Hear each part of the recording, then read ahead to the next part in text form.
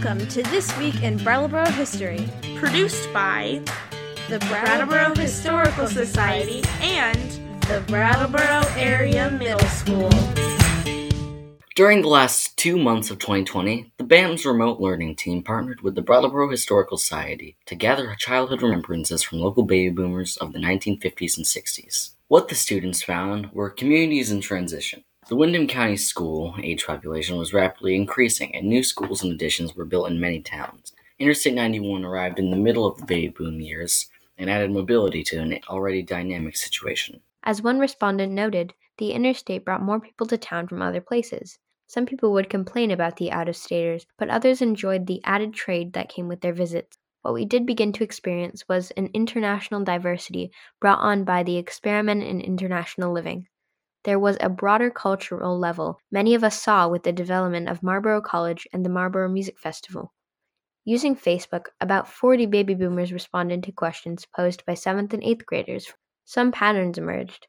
Growing up in Hill County was not the same as growing up in town, and growing up in the 50s was very different than growing up in the 60s or 70s. The baby boomers generation, those born between 1946 and 1964, may have many similar characteristics, but there were also differences in how they grew up in our local communities. This response was typical of those who grew up in town. Each neighborhood was a small enclave unto itself, with everyone knowing their neighbors and all the adults looking out for the children. In my neighborhood, there were at least 5 children who were in my grade, so we often walked to and from school together. We were taught that we could go to any friend's house, and if we were in difficulties, like a scraped knee, and the adult, mainly the mother, would care of us and send us safely to our own homes. If my mother couldn't locate me by calling from the front door, she would telephone the homes of my friends to see where I was. We were expected to be home in time for supper, or when it got dark.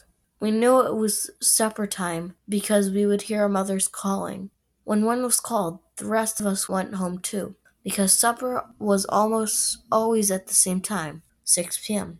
We spent as much time as we could out of doors, as did most kids. Another respondent wrote, as grade school kids, most families had full-time mom. So we spent our time going to each other's houses and having lunch or at whatever house we were at around midday. We played in our friends' yards, rode our bikes, and walked to each other's houses throughout the day. Most families had 4 or more kids, so the parents didn't get too involved in their kids' lives. Those who lived in the countryside reported another set of experiences. When I grew up in Guilford, there were more cows in town than people. School, the Grange, and church were places where you met your friends.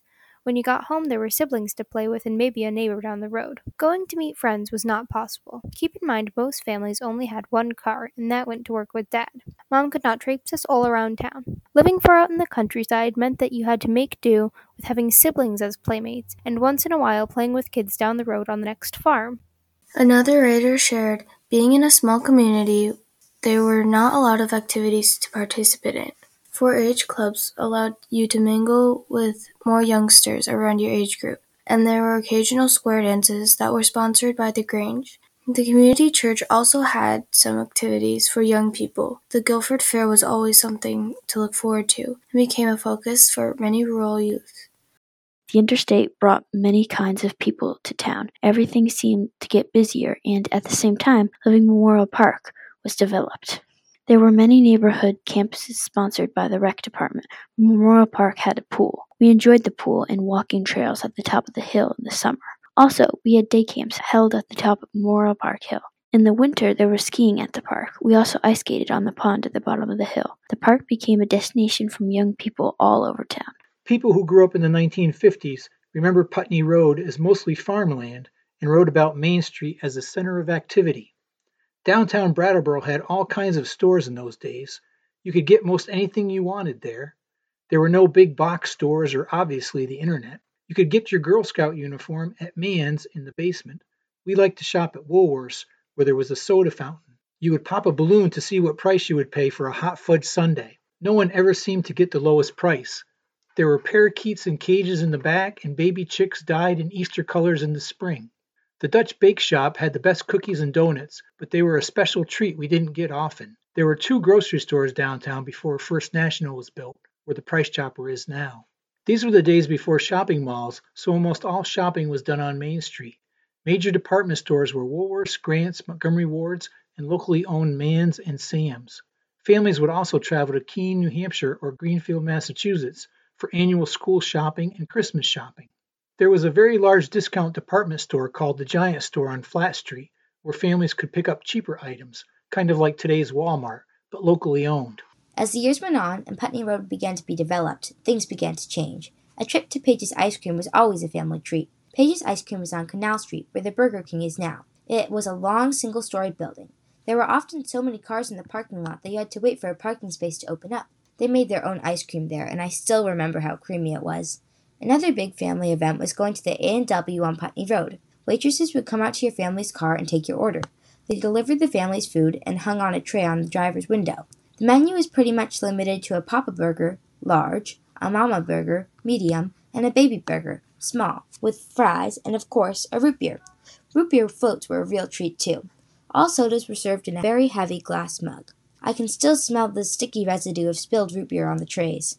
One of the highlights of winter was the annual Winter Carnival in February. A week of activities included ski races at the park, dances, town variety shows, the Harris Hill Jump, culminating in the Carnival Queen pageant, and a big parade with lots of floats down Main Street. Almost all of these stories were new to BAM students. Next week, we'll be highlighting the memories identified by middle school students that surprised them the most. We'd like to thank Maddox, Emily, Jamel, Allie, Island, Maeve, Ida, and Maya for reading This Week in Brattleboro History. Please join us next week for another story from our community's past.